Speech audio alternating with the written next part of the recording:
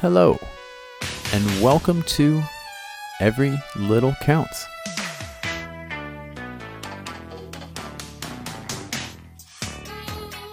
Today, we will celebrate the wide world of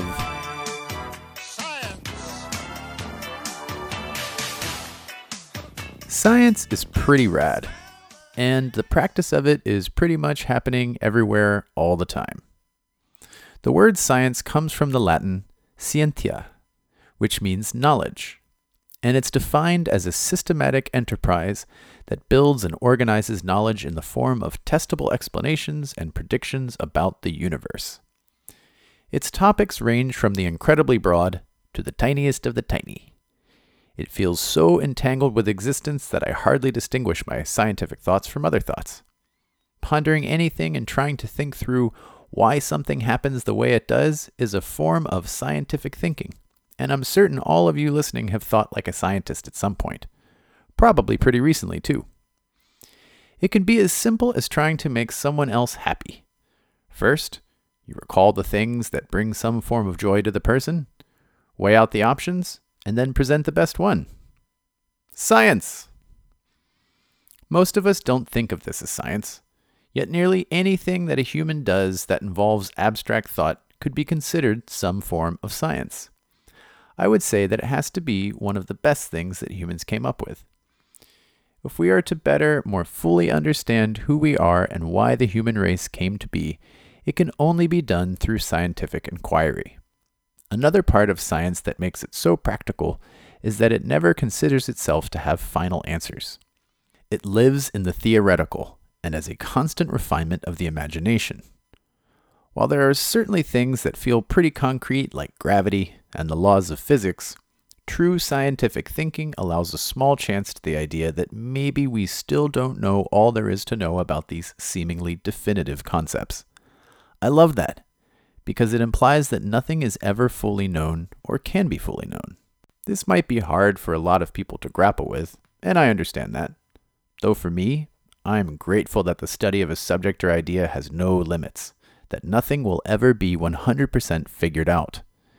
It reveals the vastness of the infinity within which we inhabit, and how things can and will change over time.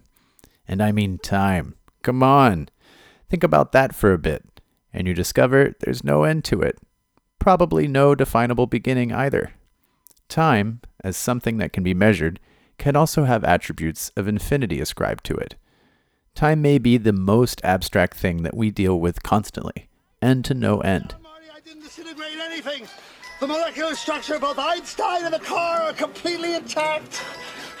Where the hell are they? The appropriate question is, when the hell are they? You see, Einstein has just become the world's first time traveler. I sent him into the future. It is indeed science that is making the entirety of this podcast possible. Technology enabled me to record it, edit it, and put it up on the internet so you can listen to it. There are too many scientific innovations to list that contributed to the making of this, especially when considering the history of the computer's development.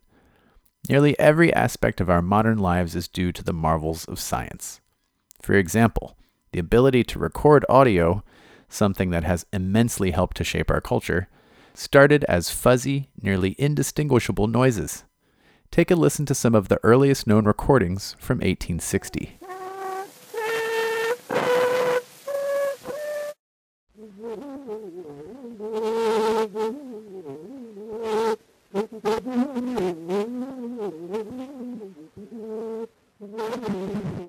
We have come a long way since the phonautograph. Heard here, invented by Edouard Léon Scott in 1857.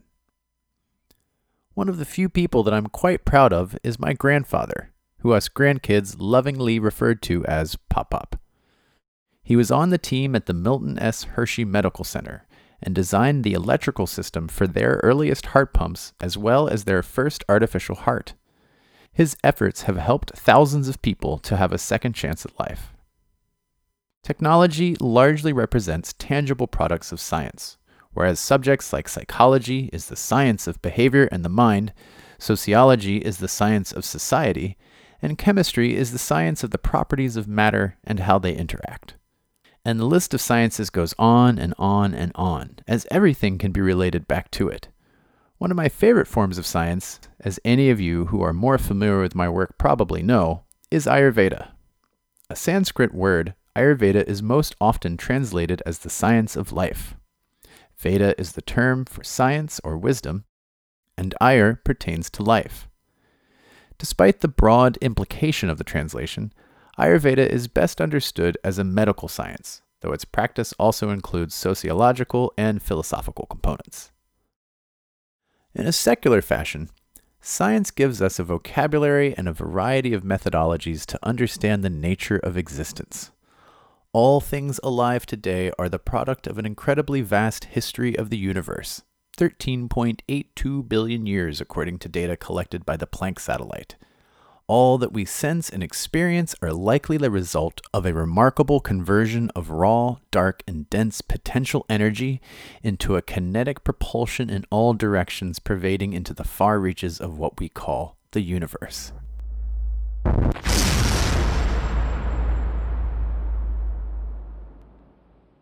Referred to as the Big Bang, it's hard to imagine what, if anything, existed before this epic eruption of energy formed all the nebulas, stars, galaxies, and other cosmic phenomena. This is something of a cosmic version of what came first, the chicken or the egg. The chicken representing the universe, and the egg representing whatever it was that exploded in the Big Bang. Was there a previous universe that led to the forming of this raw energy egg?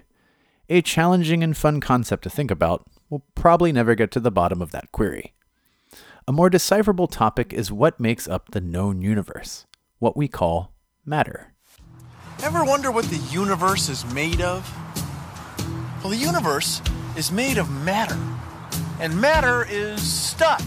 Everything that you can touch is matter. And matter comes three ways, what we call phases. Matter is either a solid, a liquid, It's liquid. or a gas. That's what those bubbles are. Matter can be very refreshing. Who better to explain this than Bill Nye, the guy who brought us 100 episodes of scientific ideas, discoveries, and inquiries that impacted millions of kids and got them pretty stoked about science. Bill Nye helped to pave the way for the next generation of scientists by exploring everything from eyeballs all the way to space exploration. He was pivotal in making science more accessible. Despite being evidence-based, sometimes science gets a bad rap because it can involve incredibly complex ideas and complicated math problems, and also maintains a flexible framework in case new discoveries impact what's presently understood about it. Yet, I think this underscores the origins of humanity. Humans are a forever changing concept. We nor the universe will ever become a fixed identity with unchanging properties. So it seems only fitting that the study of things will be modified and adapted accordingly. Another thing that makes science so cool and highly relevant is that it will always change in ways that reflect the present conditions of society, the Earth, and the universe. So, do you consider yourself some kind of scientist? Do you think science plays a big enough role in the world and how we make big decisions? What do you think would be improved by a greater integration of science? Any answers and ideas you have are more than welcome via the comments or email. Thanks so much for stopping by, and please stay tuned for the next episode of Every Little Counts. Light is magic. There is magic in the way it is created, in the way it travels, the way it behaves. And beyond the magic of light itself, there is the magic of science, finding new and amazing uses for light, the life giver. Sunlight is a mixture of several different kinds of light. Most familiar is the visible light, the kind of light we see and see by. Then, as modern sun worshippers know, sunshine contains an invisible form of light called ultraviolet. Ultraviolet light produces tanned skins, and those healthy little things called vitamins. Science has learned how to produce this invisible form of light artificially. And now, without leaving our homes, we can turn winter into summer. And in the laboratories of today, science is working on the light of tomorrow, seeking still more numerous ways of using it to make life for all of us better and safer. Who knows what miracles are yet to come from the amazing development of visible and invisible light, when the magic light of tomorrow comes into its own.